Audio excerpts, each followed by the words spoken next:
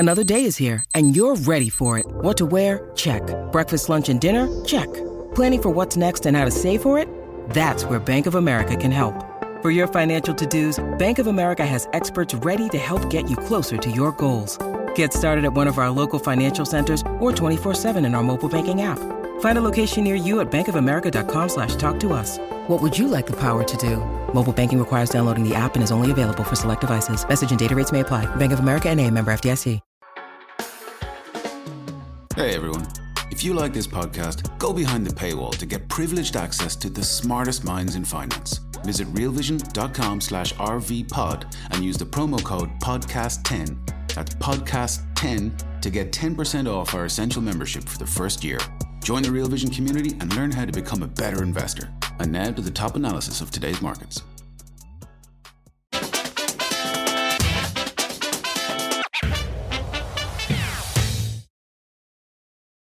Are there more bank dominoes to fall? Hi, everyone. Welcome to the Real Vision Daily Briefing. With me today is Andy Constant, CEO of Damped Spring Advisors. Hi, Andy. It's great to see you. Hey, Maggie. Pleasure to be here. So let's start with those banks. First Republic down 47%, I think, maybe even a little bit more as we close here. Cast a real shadow over the market today. You know, what's your sense of what's happening with the U.S. banking system? How worried should we be? Well, so there are lots of things happening, but what I take from the First Republic situation is that the First Republic Bank had about call it a little over $150 billion of assets, and those assets are down relative to their deposits, and we saw the deposit flight. First Republic was in a more difficult situation than other banks because their assets are municipal bonds and loans and commercial real estate, mostly mortgages, and those were not federally backed, so they couldn't be used in any of the more traditional banking programs, the new programs that were announced. And so what we saw, and based on their earnings recently, we saw that First Republic has most of its liabilities are either small about or are insured depositors, and then most of the rest is loans given to them by the funding given to them by the FHLB, the discount window, and the 30 bank consortium. And so that deposit base is actually very, very sticky. So we don't have a bank run situation going on in FRB. So that I think that's really important because everyone's looking at this and just wondering, you know, is it going to sort of catch fire, right? Is this, if there's trouble here and it's contained, but, you know, what's next? What's coming next? Is your sense that this is a more case-by-case basis? Is the system as a whole functioning, or are we going to kind of see this slow rolling issue where we have problems and they're ring fenced, but then after a little while, you're going to see the strain someplace else? Well, sure. So the big issue, I think, is that first we have to get through First Republic because it is a large bank, and it almost certainly needs to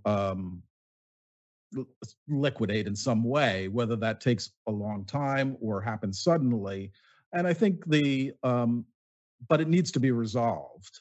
$30 billion of deposits from the consortium come due in 86 days. And we saw today, they've offered 100 billion of their assets for sale. And so that should come to an end relatively quickly. And the question is, will it need any government backing? My point of view on that is every regulator from both the FDIC and the Federal Reserve, and likely most of, if not all of the consortium banks and many others who are interested in the assets of First Republic have been through that balance sheet. And if that balance sheet's market value was worth less than its liabilities, the FDIC would have seized the bank, and they haven't done that yet. So to me, the resolution will happen relatively quickly, but really has been delayed by the hope of the management to go through time and get back on their feet, which is possible if they just hold everything to maturity. But because their liabilities have this $30 billion private sector deposit, they can't really be a zombie bank as much as we might think they could be, because at some point the consortium is going to want their money back, and at that point the balance sheet has to be sold. And so I expect it to be sold, and I expect it to have very little impact, if at all, on the the depositors, the remaining depositors, or the bank, the government lenders, but may wipe out the equity. Mm. And to me, that is a fine resolution of the matter. And then you get into the bigger, more systemic issues, which is the ongoing, well, are there any others? Hmm. Um, I think we would have begun hearing about others by now. And frankly, First Republic was consuming most of the discount window usage, and the BTFP program was relatively small. And so those two combinations of things indicate that it was mostly a First Republic problem. And the rest of the banking system, there may be some concentrated another bank. We don't know. I would expect there probably is, because that's the way these things go. But is it systemic? Doesn't seem so yet. And the question is, what could happen in the future that could cause banks to suffer more? And there are a variety of reasons. Yeah. So and that's exactly what I think where we go, right? We kind of know there might be others, but that hangover of this rolling into something systemic is, I think, what keeps people up at night. What would be a condition that would create that you would worry about? What are you looking at to see whether it jumps to that situation?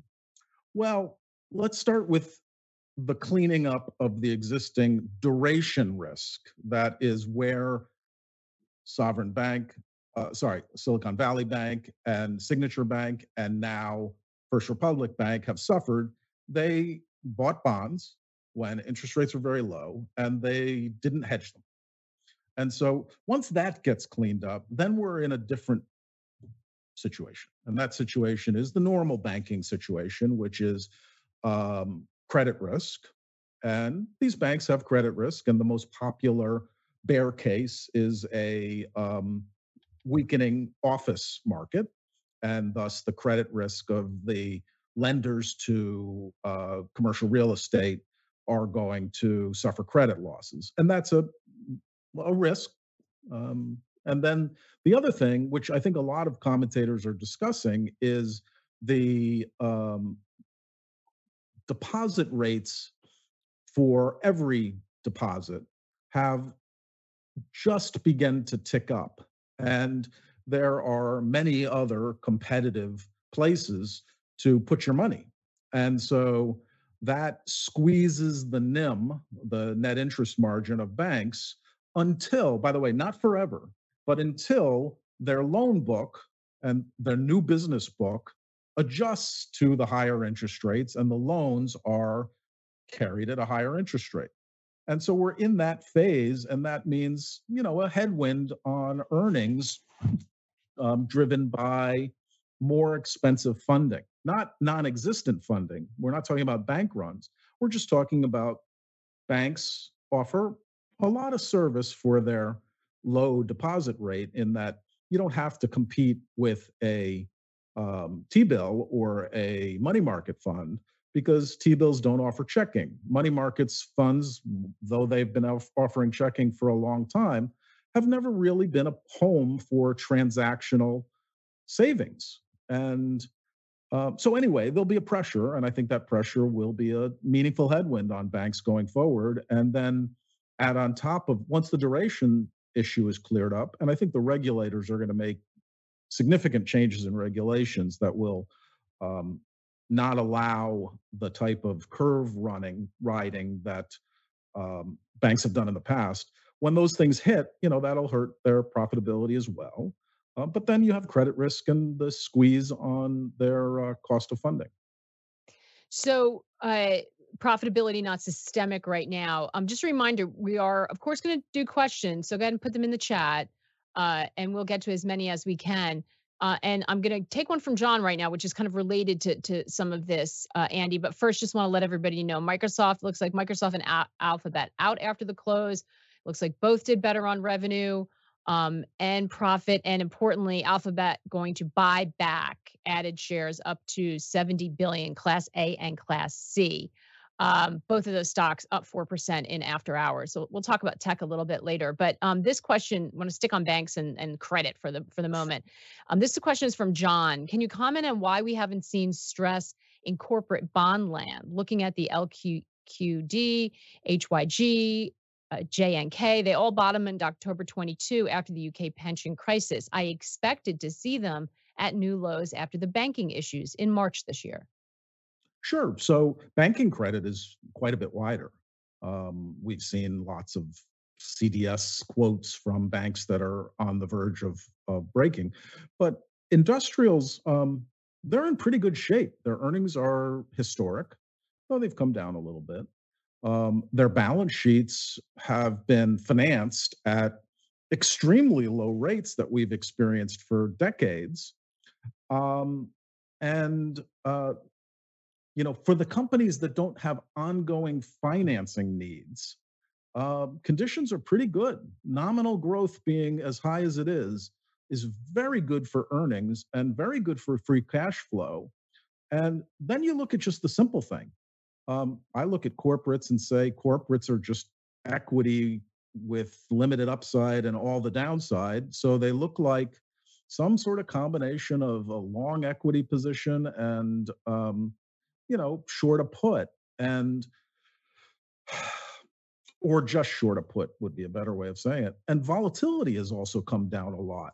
So a combination of low volatility in corporations and pretty high stock prices with very high nominal earnings and very low cost of funding is a pretty good position for corporations until they need money in the future. And that speaks to who needs money, and the credits that have, credit walls coming up or over-levered, which are not the investment grade, but for the high yield market, over-levered and have bond maturities that are coming up soon. And frankly, that's just not a very large group. Most corporate bonds that are issued are 5 years or longer in maturity. And anybody who needed money that wanted to borrow could borrow during the COVID crisis at extremely low rates.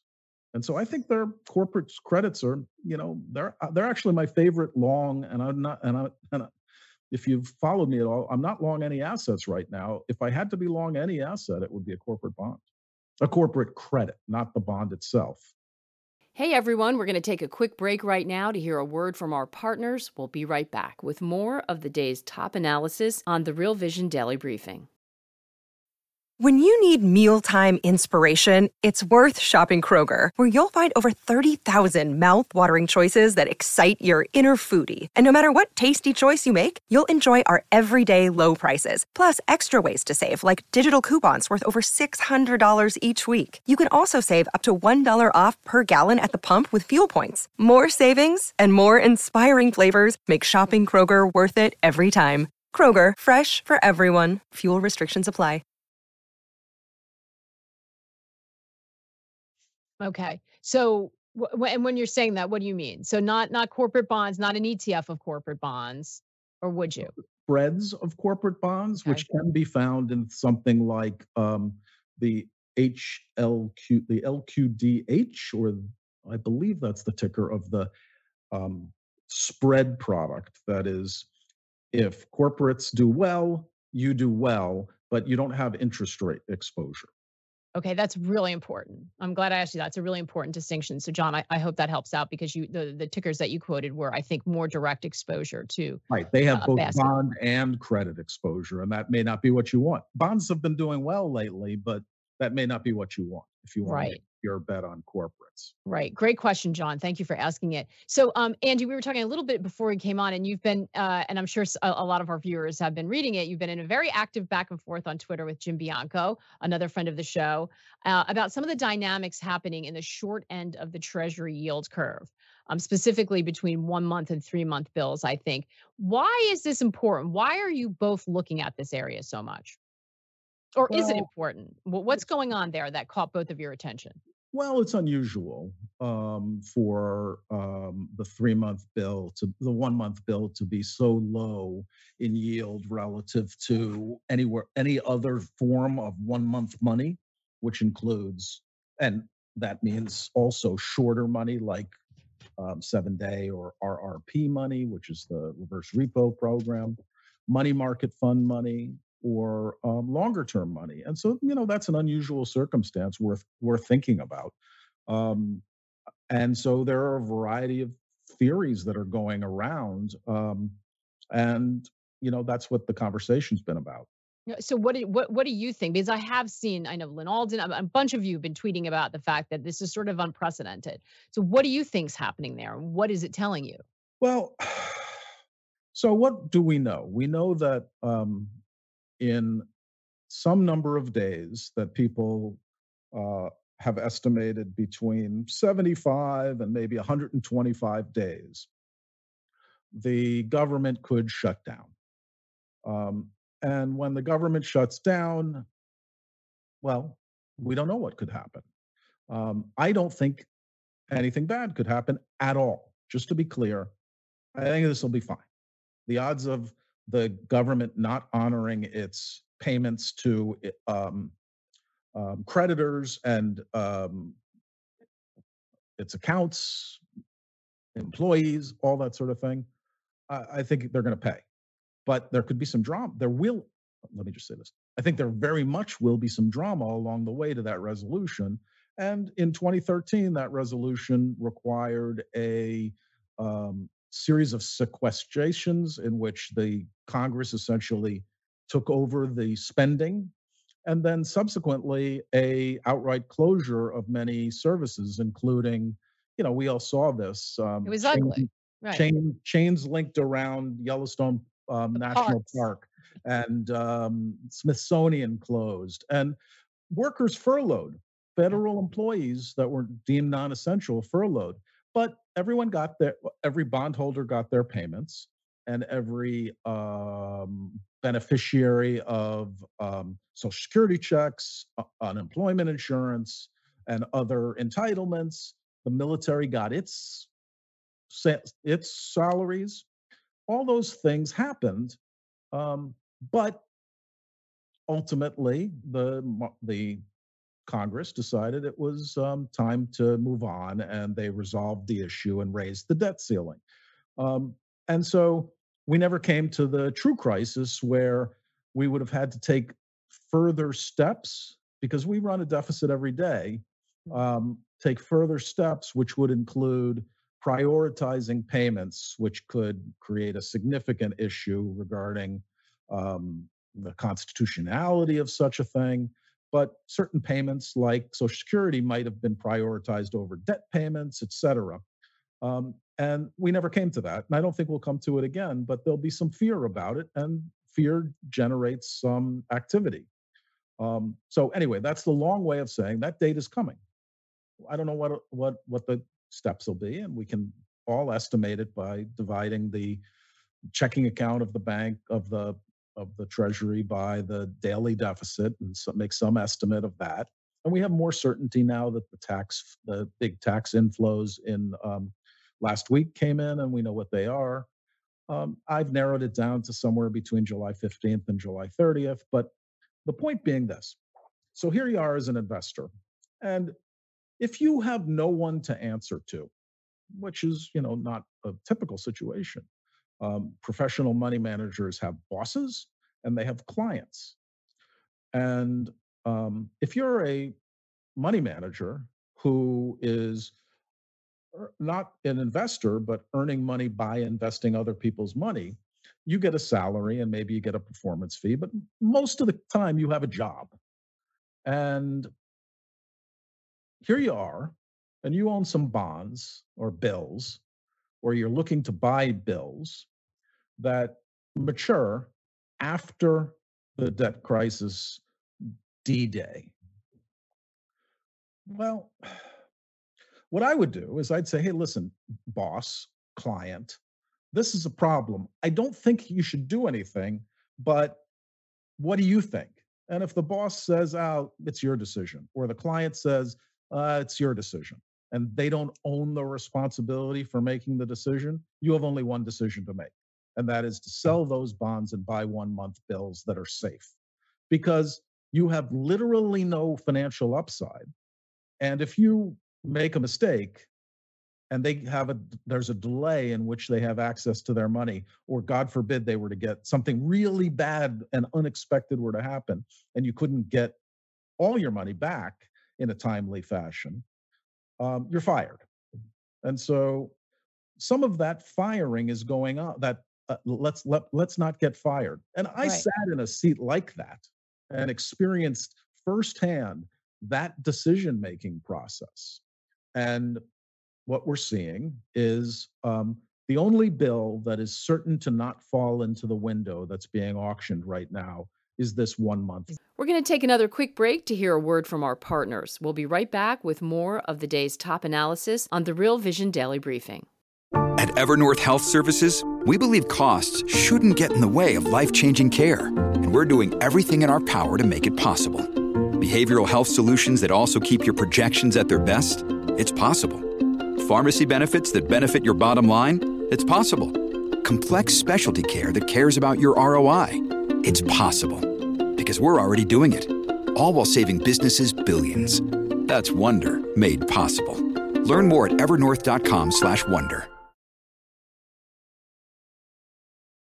The 1 month, right? So people are risk averse from the leaders and people in Washington not making a colossal mistake, and they're not going to take a chance. So it's sort of telling you that they're going where they're safe. So let me ask you this, Jim Bianco. I think we have a chart that Jim tweeted out, and one about volume, yeah. I think it's actually the one with the Fed funds future, or the Fed funds forward market. And so he's sort of wondering that he's kind of reading that as massive amounts of new money coming into money markets and ultra short funds. And he's thinking of it more as a bank walk, not a run, right? But a bank walk. Right. And that people are still moving money out of the deposit system in banking and maybe into really short, again, just because they're unsure, maybe driven by the same fear of what I don't know. But do you agree with that? And does that concern you that there's still instability or a lack of confidence in the banking system? Right. So I think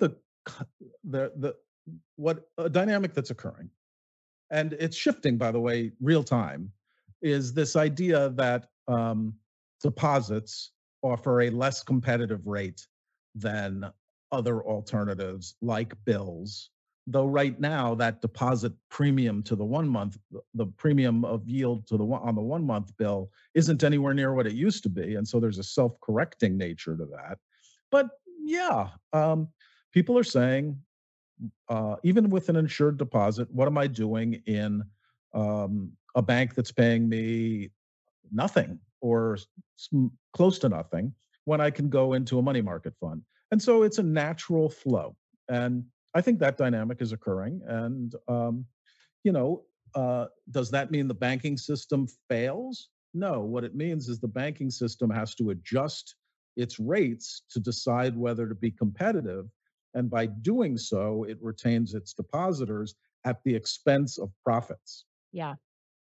That's the tough one.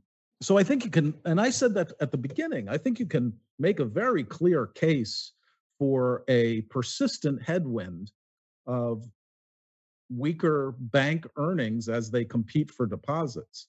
But the idea that interest rates going up pulls deposits out of the system has some basic flaws.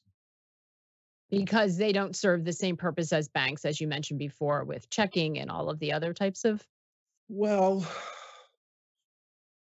what I mean to say is that except when money goes to the reverse repo program, which is is only overnight money, essentially, any other investment in a T-bill, the person who sells the T-bill to you when you go and buy it is either in the secondary market and now they have your deposit and it doesn't leave the deposit system, or the US government sells you the deposit in a primary issuance and they deposit the money into the beneficiary of spending's deposit. So no money leaves the system unless it goes to the reverse repo program. Or, and the only way to actually destroy money from the system is to move it to the reverse repo program or have quantitative tightening remove it from the system. And see, this is why we got to get the credit guys on, because they help us understand what's happening. Right. So I would say that the idea of anyone who says raising interest rates, if the RRP didn't even exist, it does. So it's an important thing and you have to track it. But it's basically been stable for many months. Even during this crisis, it's been relatively stable. Anyone who says it's interest rates that are pulling money from the banking system isn't really following the money. And you got to follow the money. So this kind of brings us around to the Fed. And it was really important, I think, to have that conversation about banking because there's a lot of misinformation out there. So I think it's really, really important to walk through what's happening. And there's a lot of fear. But now this sort of comes to the issue of the Fed. So our managing editor, Samuel, sat down with Larry McDonald for the latest episodes of 3 Ideas. And Larry made the argument that some of these banking pressures, which have been building since 2008, will eventually force the Fed's hand. Let's have a listen to what he said, and we'll talk on the other side. That whole response to the Lehman crisis from all the federal officials, from the FDIC onto the Fed, onto the OCC, that response has actually created a backdrop that is in some ways helping money move into money market funds, which were backstopped by the Fed during the crisis. And it also pushes money toward too big to fail banks. So in essence, the financial crisis of 2008 is sowing the seeds of the destruction of our regional banking system. And at the end of the day, if the longer the Fed keeps the Fed funds rate near 5%, they will drain the banking system dry. And so the beast in the market is going to force them to stop right here. And I think they probably cut rates by 100 bips by this time next year. And that full interview where Larry gives his 3 best trade ideas right now is available on our website. If you're not already a member, you can scan the QR code and sign up. So, Andy, do you think the Fed, ultimately the Fed will be forced to choose between financial stability and inflation? I mean, is that just where this is going? Well, what I would say is that we don't know.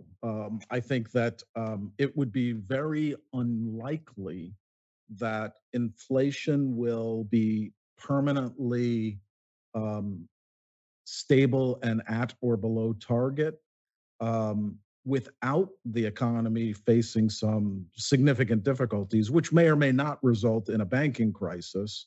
I'm of the belief that it probably won't result in a banking crisis, but that also makes it much, much more difficult to kill inflation because a banking crisis is actually pretty darn useful for hurting an economy. And I don't think we're well set up for the type of banking crisis that would hurt the major banks. So we have a question from a bunch of initials, SBD 758. Are you bullish the US dollar in the short term to medium term? Why or why not? So right now, actually, I would love to give you a good answer. Right now, I'm fairly neutral on the US dollar. I actually think that the euro yen is the best cross to play right now. I like the euro more than I like the dollar and much more than I like the yen. But that leaves me fairly neutral, the dollar against major currencies. So I don't have a strong opinion, so I wouldn't give you an explanation for why I don't have a strong opinion. I'd rather give you one in which I actually have an opinion. And so we have earnings coming out. So we kind of brush past them right at the top, but we just had two big tech names come out. They're doing well, but we've got a few more coming down the road.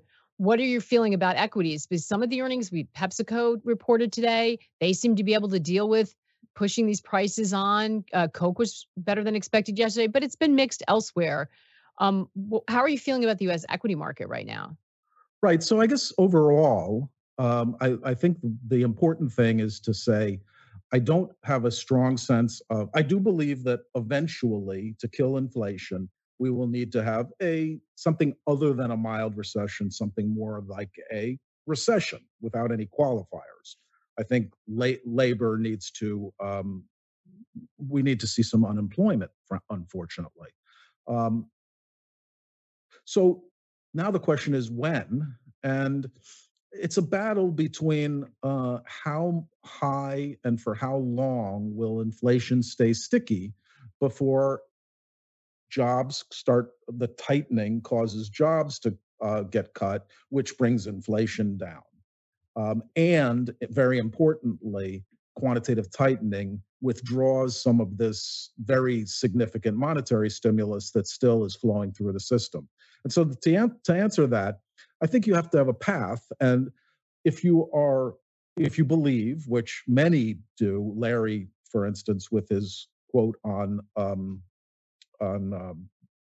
forward interest rate cuts, is expecting a recession that will happen fairly quickly, possibly a severe one, and possibly led by a banking crisis of some sort. In that world, equities do poorly. It's just that's what they do. And then alternatively, if you have a period of strong nominal growth driven by both okay real growth, sort of slogging along at trend real growth, and higher than normal inflation, that's actually pretty good for earnings. And so and unfortunately, the Fed will have to stay higher for longer, won't be able to make the 100 basis point cut Larry referred to in his comments. And that is actually okay for equities, but pretty bad for bonds. And so my view is nuanced. I think that this is where it comes back to pricing. And right now, someone who is very clearly negative about the economic outcome and stated that in his conversation that he expects a year from now interest rates to be 100 basis points lower. And that's because he's negative on the economy. What's ironic about that is that the market already prices 135 basis points of cuts. So even somebody who is pessimistic about the market and about the economy, who predicts a 100 basis point cut, the market's way ahead of him. The market is the short-term interest rate market is fully anticipating a pivot. Are they wrong? Well, they could be. If they're right, equities are trashed, right? If they're right, that means a recession. And in a recession, the $222 S&P earnings for 2023 is 170. And so that's a pretty bearish outcome for equities, but it's already priced in the bond market. So if you make that bet in the bond market, you don't make any money. Like, you're right, there's a recession. They cut 135 basis points in the next year. You break even. You think it's more likely that they stay where they are and continue QT? You think they can do that? So I think they can and they will. But if we start getting significant negative prints, NFP prints, non-farm payroll prints, and the economy does roll off, they'll pause for shorter and cut more frequently. But again, they have to cut 135 basis points in the next year just to break even on that bet. And so that seems unlikely to me that, well, if it's true, equities has to fall. Now, what if it's false and they are higher for longer? And I don't mean raising rates to 6 or 7 or some wild number, but just not cutting or cutting 50 basis points, I'm going to make a ton of money betting at current bond market pricing. I'm going to make a ton of money on bonds because they're going to sell off because interest rates stay higher than are priced. Whereas equities will rally. And, I think how much equities can rally in the Fed stays tight inflation for a while is limited. And so to me, the best place to bet, not knowing which environment's going to happen, the best place to bet is being short both markets because they're pricing in completely different things. And right. And both can't be right. I mean, like we've got. And both can't be right. Yeah. Yeah. Fantastic stuff. Andy, we got to leave it there, but this was tremendous and so good to sort of get your thoughts and some clarity on what's happening with banking, especially on a day when we see those massive losses in First Republic and, that sort of fear coming back into the market. So appreciate you joining us today. I enjoyed it. Anytime. Great. We'll love to have you back. And thanks to all of you for being with us and for the great questions. As always, we'll be back the same time tomorrow. Until then, take care and good luck out there. What's up, revolutionaries? Thanks for tuning in to the Real Vision Daily Briefing. For more content like this, head over to realvision.com and get unfiltered access to the very best, brightest, and biggest names in finance.